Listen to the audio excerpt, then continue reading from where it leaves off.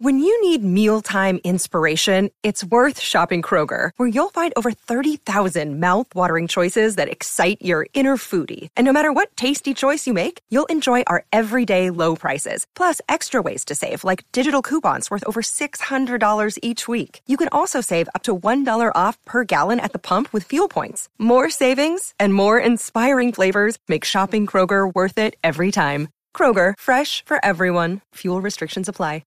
The Hook 'em Up with E and Rod B playoff recap show on the Horn is presented by Hayes City Store and the Taste on Main.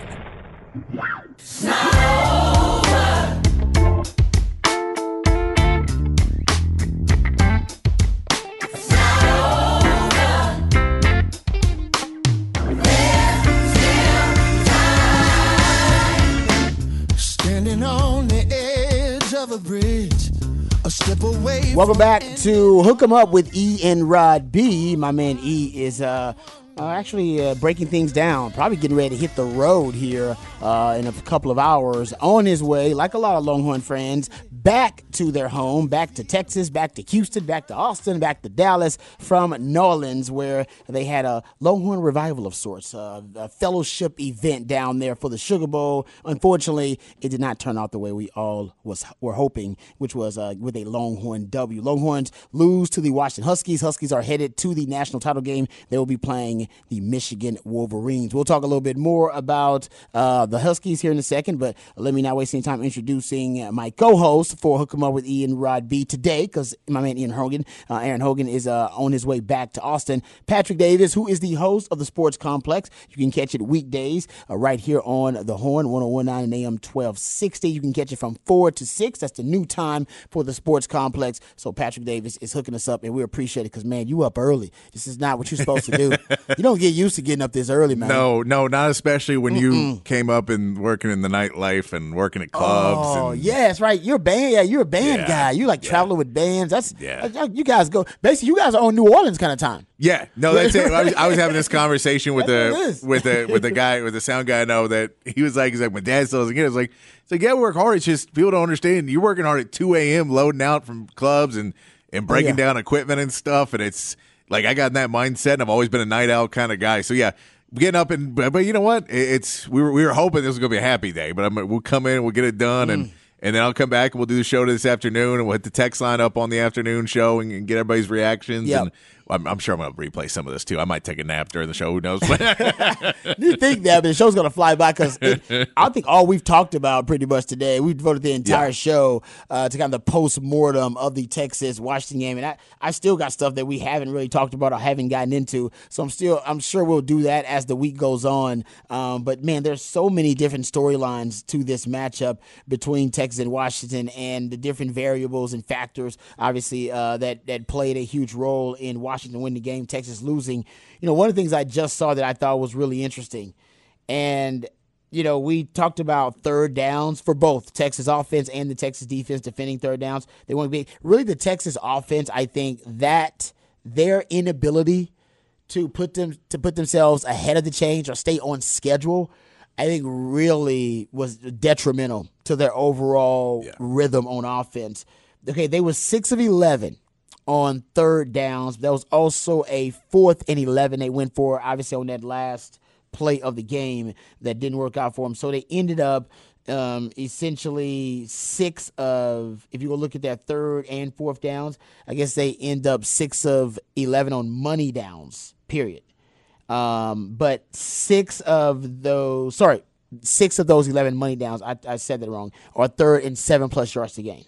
So they ended up actually, Texas overall, they were actually, like Washington, they were pretty bad on money downs. They weren't great on the money downs, but where Texas was bad on the money downs is because most of their third and longs were early on in the game, and by the time they got to a point where they could get themselves in manageable third downs, it was too late in the game, and then they were playing from behind, so then they were throwing the ball on early downs anyway.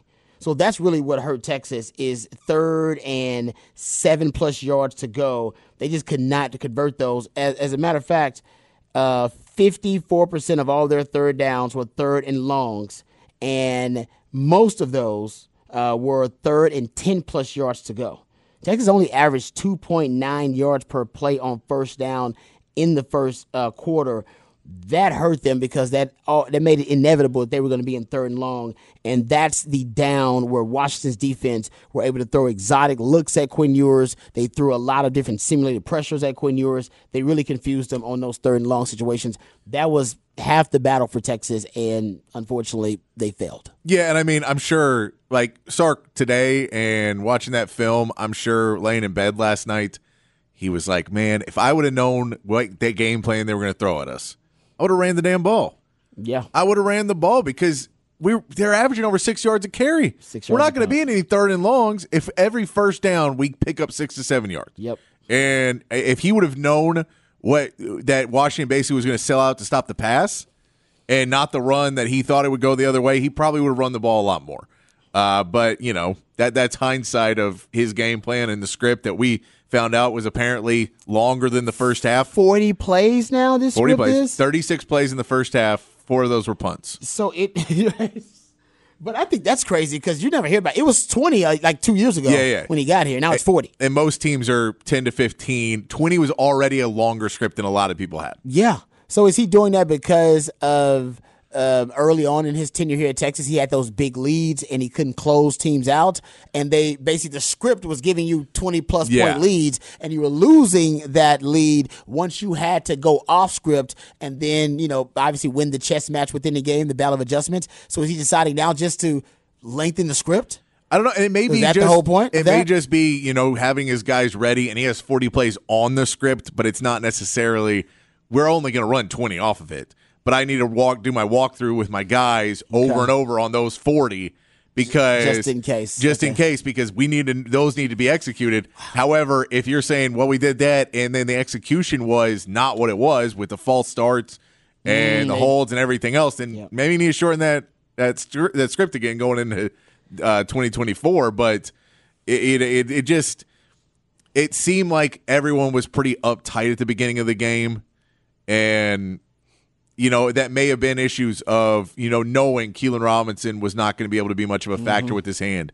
Maybe knowing that Xavier Worthy, we don't know, there's no reports on what his injury was, but it would lead you to believe that he was not returning a punt in one of the most crucial moments in Texas. I don't know why. In the last decade of Texas football, maybe one of the most important punts. I don't know why he was returning kicks with a cast on his hand. No, I'm saying Xavier Worthy, though. I'm talking about. I thought you were talking about Keelan Robinson. I think, and I mean, but that one too. I don't know. Why he was back there. That seemed like it was because they were worried about Jaden Blue getting blown up, and they needed him more in because C.J. Baxter was getting beat up. Which I know I've seen a couple of people talk about today about him getting hurt. An offseason in the weight room in strength and conditioning from Texas is going to do that kid a lot.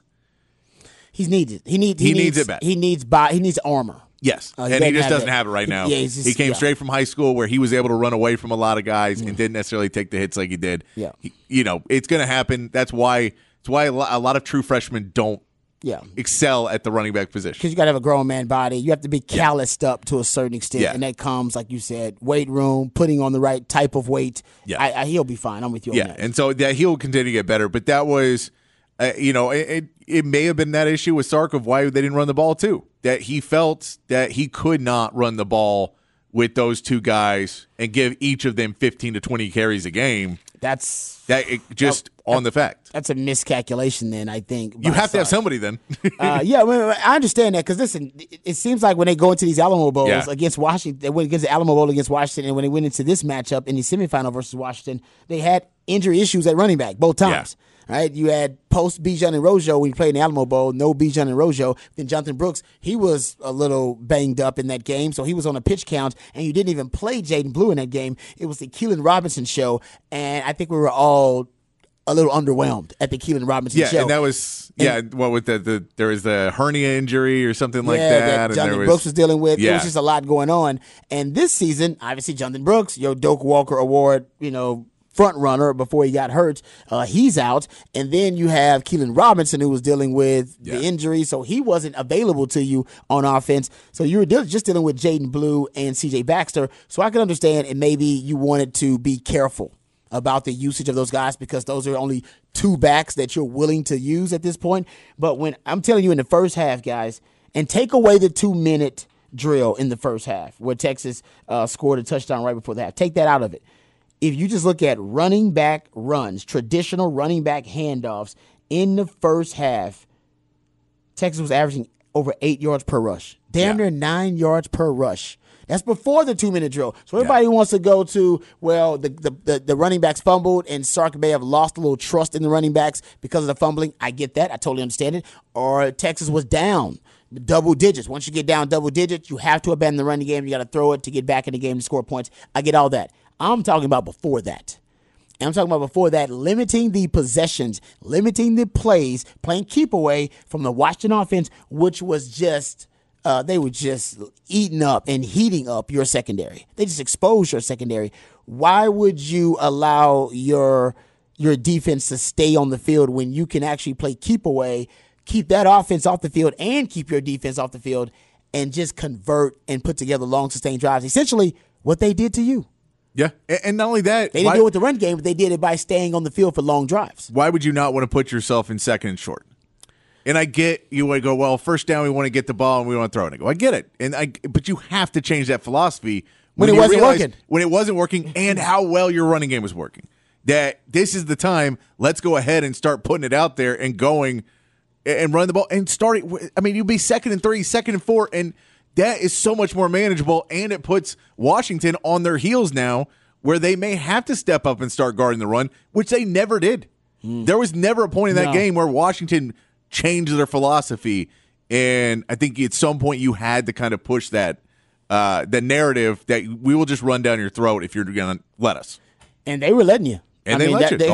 They were defending. They were basically deciding they were going to allocate resources to win the numbers battle in the passing game, which makes perfect sense. And they were going to let Texas win in the running game, and they were going to rally to the football and tackle the football, which actually doesn't make a lot of sense because they were the third worst tackling team in the Power 5, the third most missed tackles in the Power 5, and Texas was really good at forcing missed tackles in the running game, and yet for some reason Sark. And I'll go back to a statement that was made by the defensive coordinator in the Alamo Bowl last year when he said that Sark doesn't have the patience to march down the field with the underneath quick game. He doesn't have the patience. He's going to take his shots every now and then because he didn't say this, but I'm saying this. It's in his nature. That's just who he is. And I think also that played a role here. It was testing Sark's patience as a play caller in a different way. As you pointed out, Patrick, it was asking him, all right, you know what? We're going to give you this running game because we know you don't like to win that way. We know you want to close with the running game, but you don't want to open with the running game. That's not in your nature. You want spectacular, mind-blowing plays that bring the crowd to their feet with all of this elaborate design and pre-snap motions and shifts and all this great eye candy. That's what Sark wants. Matter of fact, you can argue it drives him as a play caller. Yeah. He's even admitted it. He's even admitted that he likes the crowd to be excited about the plays he's calling. He's admitted that. He's admitted he likes the players to be excited about the plays he calls. That's why he calls a lot of trick plays. He's like, oh no, I want them invested in the plays. I like when they're excited about the play calling. So he's admitted that there are outside factors affecting his play calling. And I think in this game, instead of being patient as a coach and deciding, you know what, let's just go with what works. The running game is working. If it ain't broke, don't fix it. If they stop the running game, great, and then we'll figure out another solution. Right now, we're moving the ball 6 yards a pop. We're averaging more yards per rush than yards per attempt in the passing game. Let's run it. That is not in Sark's nature. We all know that. Yeah. We all know him very well, and we know him well enough to know he's done great this year developing and evolving as a play caller. I think now he is becoming a chess master, but he got out-coached in this game, and he lost the battle of adjustments, and it was mostly because he became impatient, and he did not want to win this game by running the football. Quinn Ewers, basically, they only had 18 handoffs in this game to running backs. 18! Yeah. They had like 51 passes? Yeah, neither running back got 10 carries. Crazy. Yeah, and it's, I get, too, that you can look at it and go, it's a lot easier to win the coaching battle if you have Michael Penix who plays like that instead of Quinn, who didn't have a terrible game, but the first half wasn't good. No. And so, that's fine. But if you look at it, and I think there's probably 100 coaches in college football that said if you can give me 8 yards a carry, 7 yards a carry, I'll win every single game.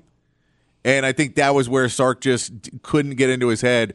Let's just and there was 2 fumbles, which will give him an excuse that he can't do it. They were down. They did not have a lead at any point in this game, so there wasn't a point where they could say, we could run the ball and do that. The game. But at the same part, there was a lot of time left, which clearly there was enough time left that you somehow had a shot at the end of this game. Yes. And I'll give a lot of credit to Texas. Huge. Yeah. Because that's take a lot of grit and fortitude to be able to, because rewatching the game, I still am dumbfounded and stupefied how Washington didn't milk the clock. Yeah. Actually, on the last 3 drives for them, they did it. They had that field goal drive, so that's out of it. But they had another drive early on. It was more on Kalen DeBoer where he threw it, I want to say on 5 to 6 consecutive plays that took less than a minute off the clock at the beginning of the fourth quarter when they were up by 13 points. And it was inexplicable. It didn't make any sense. And I think that drive alone, if you had just run the football, looking back in retrospect, 1 or 2 times on that drive, hell, I don't know if Texas has enough time to even put together a drive at the end of the game to come back. Yeah. And he, instead of kneeling the football when they got the ball back with 2 minutes left or a minute left or under, they ran the football, giving Texas an opportunity to strip the football. Then you also get Dylan Johnson hurt, would stop the clock when you were supposed to milk it down to 15 seconds for Texas. They ended up getting 50 seconds. Those were miscalculations and bad coaching decisions by Kalen DeBoer. And he's a hell of a coach of the year. So it shows you not all the coaches not all these guys are perfect by any stretch, but he made better decisions overall throughout the game than Sark did. And I think his adjustments were better than Sark's. Yeah, and I mean, there was and we can say Michael Penix made a mistake there was a play where he threw the ball away near the end of the game. And he just go, take 2 steps and slide. You're right. Take 2 steps and slide. You're right because you stopped the clock, and if you could have wrecked off another 40 seconds by just going down, the yardage didn't matter. Mm-hmm. At that point, you just go down, and you'll save more time. And so there was plays like that where it was just, you weren't thinking game management at that point. You were trying to win the game, which that's is true. You play to win the game. That's hard to do. That's hard to do in the moment. But yeah, it was. I mean, the Dylan Johnson thing too. Hearing the stories of how beat up he was going into the Pac-12 championship game, where he said he was so drugged up he didn't know what he was doing, and Kalen DeBoer just told him, "Don't fumble." Wow. And he said, "Okay, I won't." Wow. And he got up. He was like, "I didn't even really know what was happening because how bad he was hurt," and still having him carry the ball at the end, and then the injury go down. But that was the point. He said, he goes, luckily I have a high pain threshold. And then you see him rolling around the field. You're like, that seems like that hurts. Exactly. If this guy's got a high pain threshold, then I feel bad for what actually has taken place.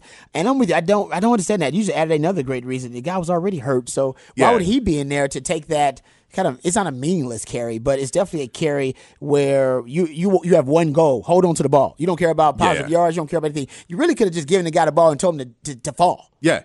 Which probably would have worked out better for you.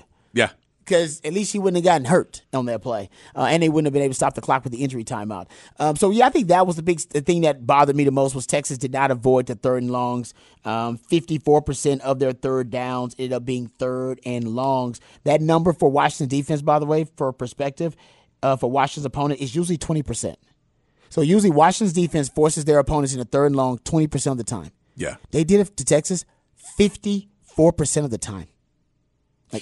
Exactly. How does that happen? And Texas, by the way, Texas offense is usually in 3rd and long 20.4% of their plays. They're in 3rd and 7+. So it was out of character for Texas to be that bad and to be in 3rd and long situations. And it was out of character for Washington's defense to overachieve to that extent to force an opponent into 3rd and long that many times. Yeah. There you go. Another side. Let's go to the other side of the ball. We're talking about the Texas offense versus that defense. And by the way, since we're talking about the Washington defense, we'd be remiss but not mentioning Braylon Trice, who is he's just a grown man. I saw this tweet from my man CJ Vogel, so I'll give him credit. So how about this little nugget for you, Patrick? Talk about X factors. Braylon Trice had 8 pressures, according to my man CJ Vogel on here. The rest of UW had 6. The rest of the whole team had 6. He had 2 sacks. The rest of the team had 0. He had 3 tackles for loss, and the rest of the Washington defense had 2. He was a man possessed. He was a one-man wrecking crew. Literally, He was out there just wrecking shop, man. And Texas didn't really have a plan for him. So, that's the defensive MVP. There's no doubt. Oh, no doubt at all. I mean, the secondary played better than we thought they were, but, part of that secondary, too, is making Quinn have to make quick decisions and not give him time back there. And they were able to do it enough and had the game plan of, bringing some pressure on one side and wherever the side was, kind of overload one side and let Braylon Trice just take over on the other. Isolate him on a one-on-one. Yeah. Just trying to get those. And so the other pressure, you could feel the pressure on one side, and then he would come on the other. And Quinn has to get the ball out because he can see, well, the other way I'm going to run, there's guys. Yeah. So there's not really a lot of room for me to run away from him either.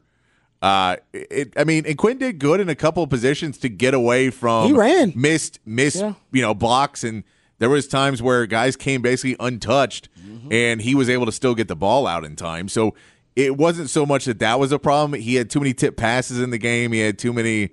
Yeah, where he just kind of missed where just kind of threw off him and JT Sanders near the end of that game.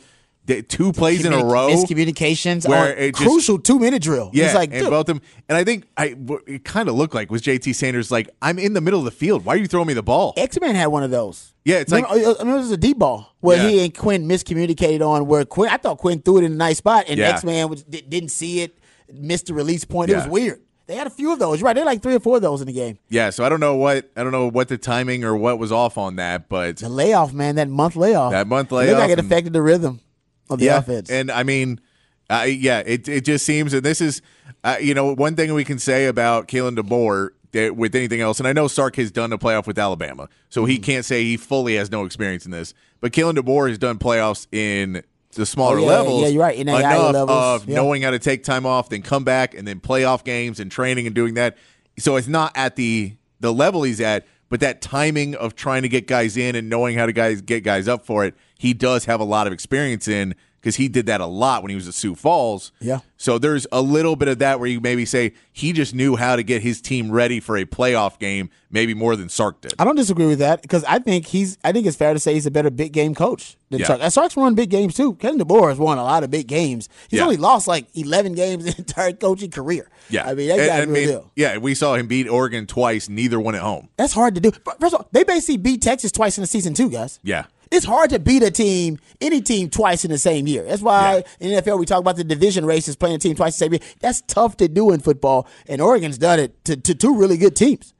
Beat them twice basically in the same calendar year. Yeah. That's a great point to bring up there. And also, going back to another point you brought up, the pass deflections. There are at least 5, I think, batted passes on the front line for Washington. And I'm going to go out of my way and say that they did that as their adjustment to the RPO game. Yeah. And it also kind of goes to mechanics from Quinn too, and I wonder, I'm mainly talk to a quarterback guy and see if they can give me clarity on it. Is it his release point when he's throwing from certain arm angles with those RPOs? Because maybe he gets really relaxed with them, right? And at times you can tell he's kind of just side arming, and he's got a golden arm. So he gets that repentant velocity, and he gets there accurately, ball placements on the money. But I wonder if at times the release point's a little low.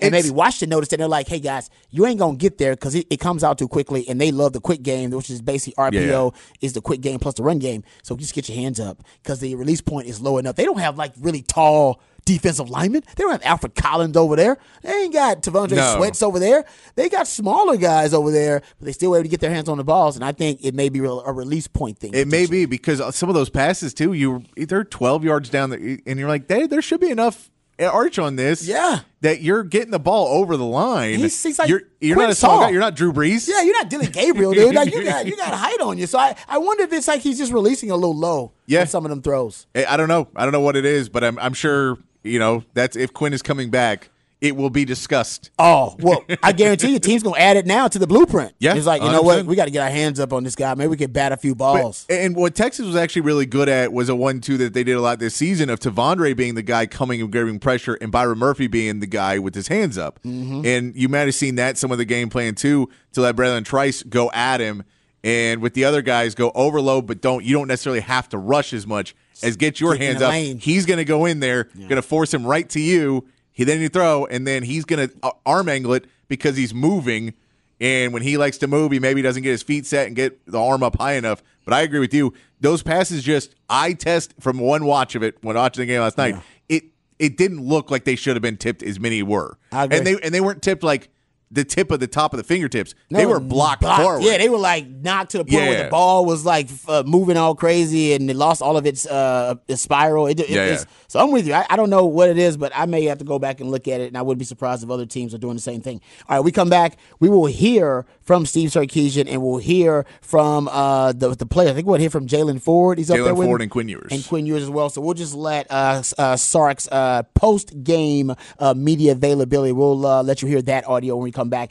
This is Hook 'em Up with Ian Rod B, live on 1019 and AM 1260. Another day is here, and you're ready for it. What to wear? Check. Breakfast, lunch, and dinner? Check. Planning for what's next and how to save for it? That's where Bank of America can help. For your financial to-dos, Bank of America has experts ready to help get you closer to your goals. Get started at one of our local financial centers or 24/7 in our mobile banking app. Find a location near you at bankofamerica.com/talktous. What would you like the power to do? Mobile banking requires downloading the app and is only available for select devices. Message and data rates may apply. Bank of America NA, member FDIC. The Hook 'em Up with E and Rod B playoff recap show on the Horn is presented by Hayes City Store and the Taste on Main.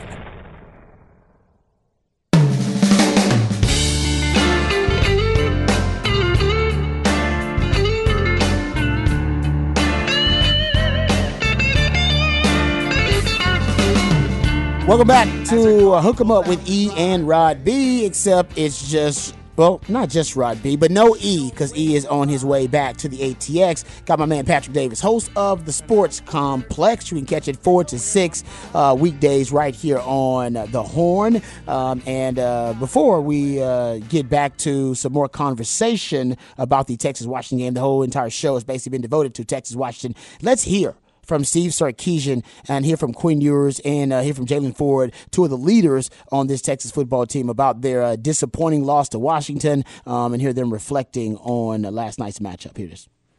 Okay. I think first of all, I'll go backwards, but the resiliency our team showed in that fourth quarter to find a way to have an opportunity to win the game, I think is indicative of the character that we have on this team and the men that we have in that locker room.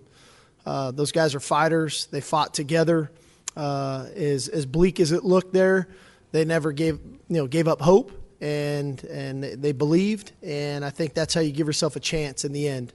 I feel for them because I know how much they poured into this entire season. But like I told them in the locker room, we came into this season to be champions, and they are. They're Big 12 champions, and they should be very proud of that. They were a second away from playing for a national championship, and so there's a lot to be proud of on this football team. Unfortunately, in the game, we dug ourselves a hole with some self-inflicted wounds. And give credit to Washington. They played a very good game. Penix got hot. They made some big plays down the field. And when they extended the lead, we got a little bit out of game plan to try to fight our way back into it. But we found a way to get a couple stops and force some field goals that gave us a chance to get back into the game. But in the end, came up short. But there's nothing to hang our heads about. These guys fought. And I'm very, very proud of the effort that they put into it. We'll open it up for questions. Please raise your hand, and we'll get a microphone to you. We'll start in the front row on the left side. Joe Cook with Inside Texas. Steve, can you go through those last four play calls inside the 12 and starting with the swing pass to Jay? Yeah, he was more of a check down on the play. We were looking for an opportunity for JT or Jay Witt, trying to create a one-on-one matchup for those guys to go high point it. Naturally they did a good job defending it, and Quinn did a good job of just getting the ball out to Blue with a chance in space, but had to get out of bounds. It's a tricky situation in that you're out of timeouts, and so we have to be very careful that we don't complete a ball short of the goal line, or pretty much the game's going to end at that point. So when you're forced to throw it into the end zone each time, it makes it difficult, especially when they're defending the end zone. So we were just trying to create some matchups with some different route combinations to create some one-on-ones and to give our playmakers a chance to make a play. And we just weren't quite able to do it, So that's the way it goes sometimes. We'll stay in the front row. Quinn, can you kind of take us to those final 3 plays and just kind of the pressure Washington got in those last 2? Yeah, like Coach Ruck was saying, we're just trying to take a shot at the end zone, obviously, because if you fall short, like you said, the game's going to be over. So, just was looking to give my guys an opportunity to go make a play at the end of the day. That's all you can really do. Front row. Eric Henry, Horns 24/7. His questions for Steve. Steve, I was wondering if you could just talk about the challenge to get pressure on Michael Penix and just kind of the challenge that placed on your secondary to defend against guys for a long time. Yeah, no, I think, there were times we did create some pressure. We just couldn't get him on the ground, and that was probably the most frustrating part. He was elusive in the pocket, and he did a good job of avoiding the rush and then keeping his eyes. And then I thought they did a good job of taking advantage of some one-on-one matchups when they got him. And it just kind of felt like every time they threw it and we were in pretty good coverage, they made the play, and then that's a credit to them. They're a good offense and a good passing offense especially. It showed. We just couldn't get them on the ground. We couldn't generate enough pressure. I thought our guys were fighting with the pass rush. We couldn't put enough pressure on the tackles, quite frankly, to get a holding call to even get them off schedule. They really played on schedule all night, and that makes it difficult. The times we did get them into some 3rd and longs, we had the ability to get off the field, but we just couldn't get them on the ground. I thought there were some decent pressures in there. We just didn't get them on the ground. We'll go to the right side, second row. Steve, I don't know if you feel like the 30 days off maybe affected y'all's offensive rhythm more. It just didn't seem like y'all were quite in sync like you were all year. Yeah, to your point, I think for whatever reason we had some uncharacteristic kind of anxiousness at the line of scrimmage, where we had different people kind of with false start penalties, and those things are difficult because sometimes, we're trying to play – let's get to 2nd and 5, and now we can operate, and then you get a false start, and it goes back at 2nd and 10. Or you do something on 1st and 10, it's incomplete, that's okay. Then you false start, it's 2nd and 15. So those were some things that were a little disappointing. And I don't know if that's because of the layoff or just, sometimes being in the environment and you're a little excited to go play. But I thought we rebounded from those things, and we ran the ball really well early in the game. But like I said, when you fall behind, it kind of stressed us where we had to kind of not lean on the run like we wanted to. And I thought that really changed as much of the game as anything, to where we really couldn't lean into the run and then complement it with the passing game. We had to really start throwing it and then mix runs when we could. We'll stay on the right side, front row. Jalen, what did you say to your guys after the game? After the game? I just told them I was proud of them. Kind of like what Coach is saying. This whole year we sacrificed a lot, and in order to build this team into the way we wanted it. And, I think, like he said, at the end of that, we went all the way up into the last play. And, I'm just proud of my guys for never giving up. Not once did I ever believe that, until that clock hit 0, that we didn't have a chance. So. All right, we'll go to the left side, second row. Terry Middleton, Horns Illustrated, Coach Sarkisian. You talked about the resilience of the team, the fight until the last second. Is this something that you guys practice, or is this just the culture or the character of the team?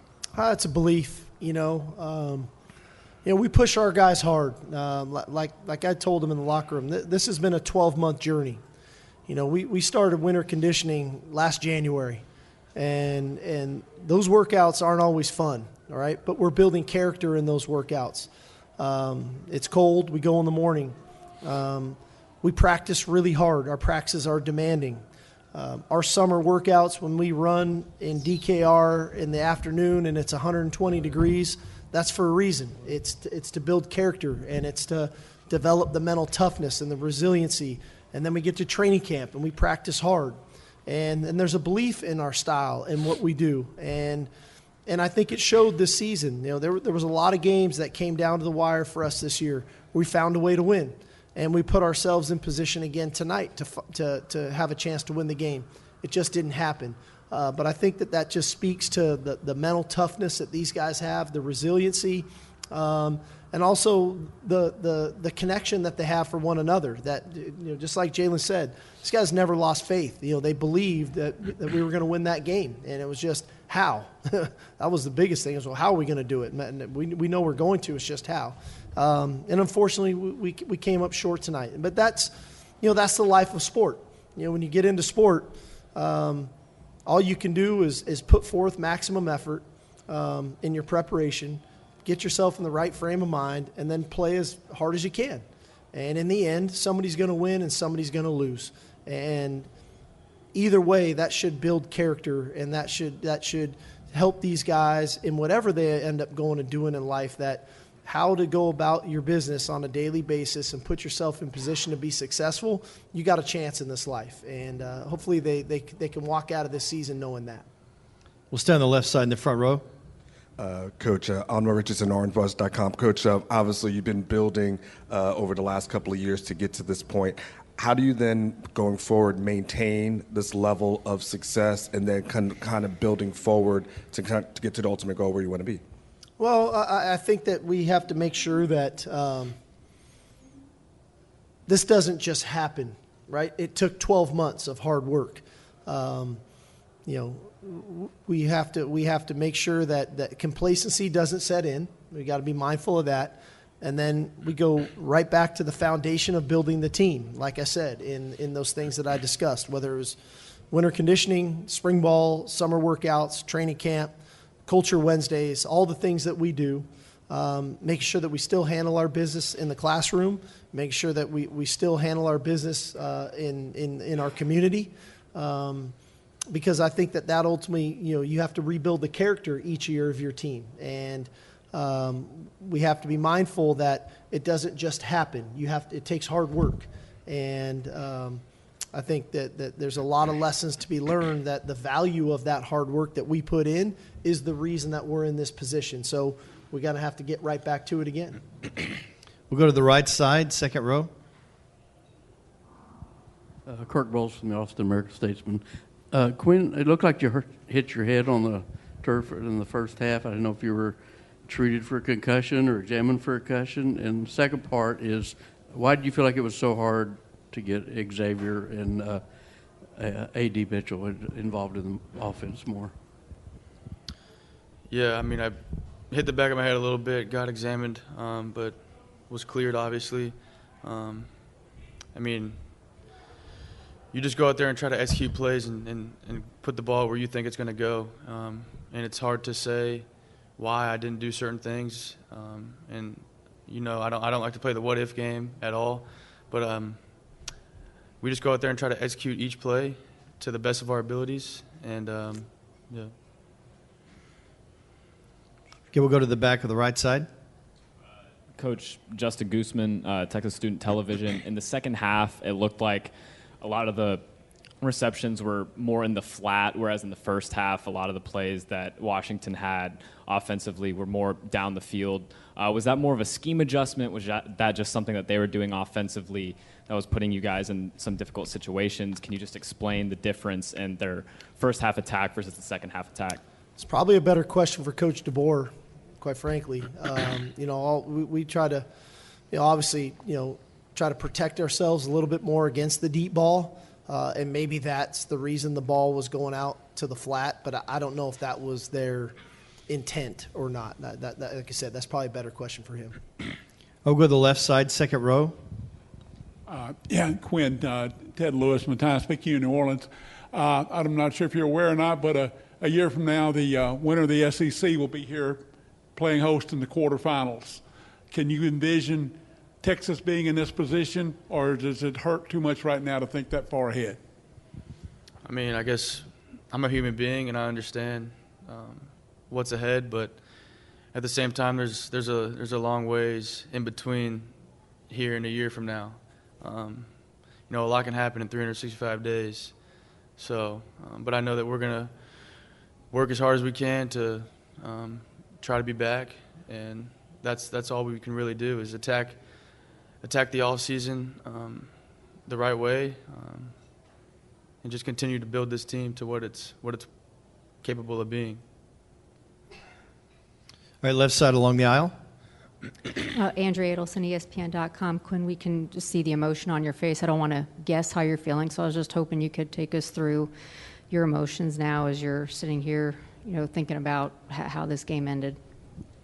Yeah, it's tough, especially losing a close game like this. But, when you take a step back and you look back at the entire season, I'm proud of the way that we attacked each week. And for us to have the opportunity to even play here is just I know the whole team's beyond grateful for this opportunity that we had today. And I think we all played our hearts out. And I don't question anybody's effort in that room, in that locker room at all.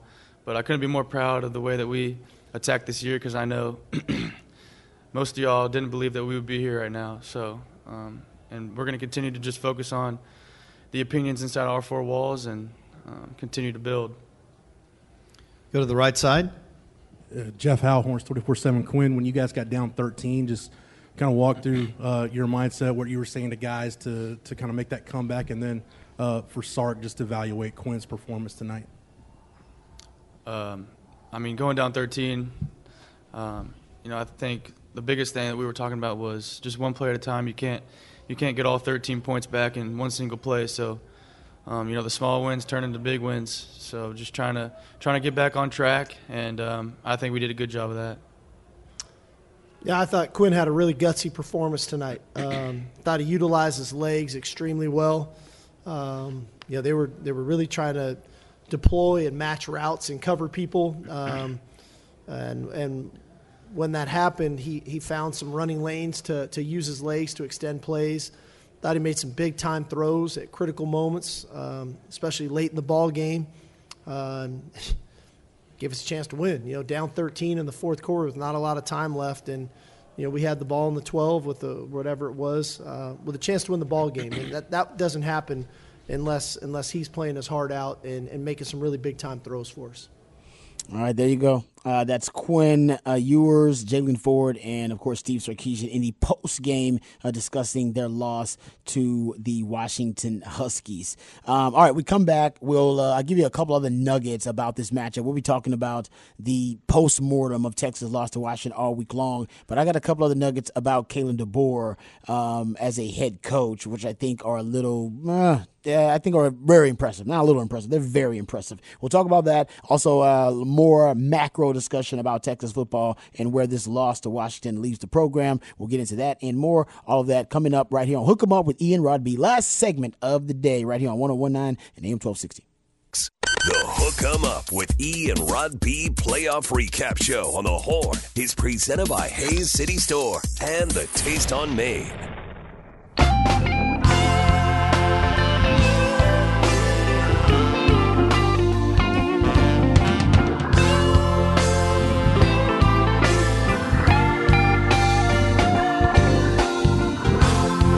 Welcome back to the show, Hook 'em Up with Ian Rod B. A little different, a little remix to Hook 'em Up with Ian Rod B, because my man E. Hogan headed back from New Orleans, so he'll be in the ATX tomorrow. Everybody who's also headed back from the New Orleans to wherever you are from, Texas and Dallas, Houston, Austin, whatever, please be safe on the road there. Also, want to remind everybody, tomorrow we are back, all right? Same time, same channel, everything will be back. My man Patrick Davis, who's joining me right now, he is the host of the Sports Complex, 4 to 6. That'll be back tomorrow as well.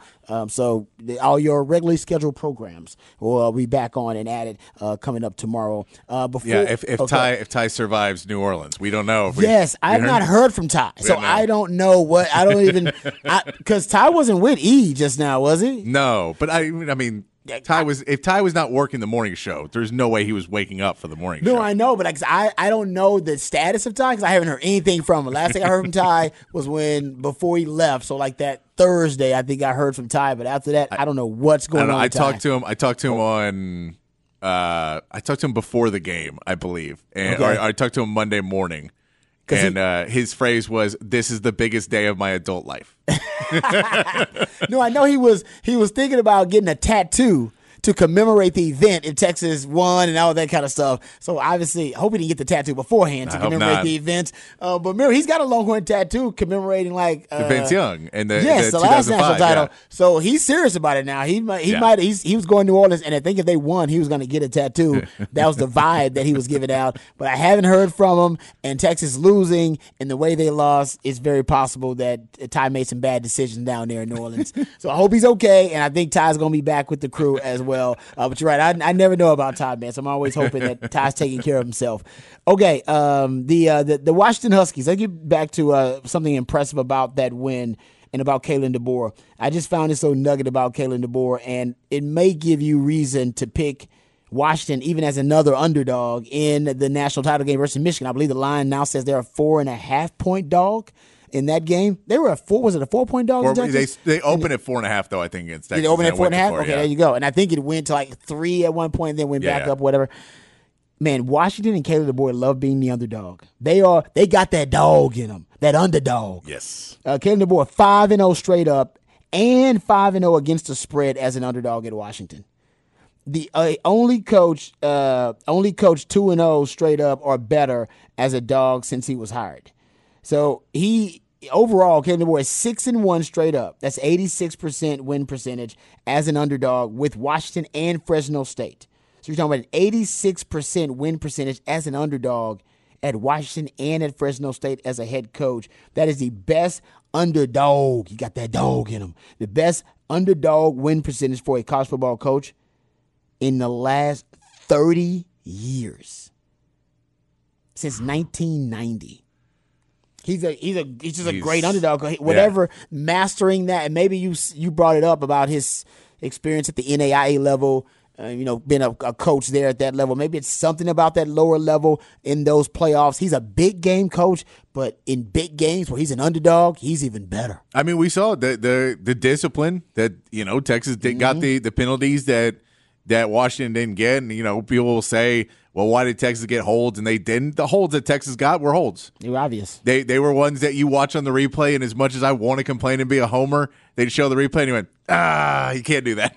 Looks like a hold to me. And so I'm sure Washington held too. Everybody holds on every play. We know that. So, but none were that obvious. Mm-mm.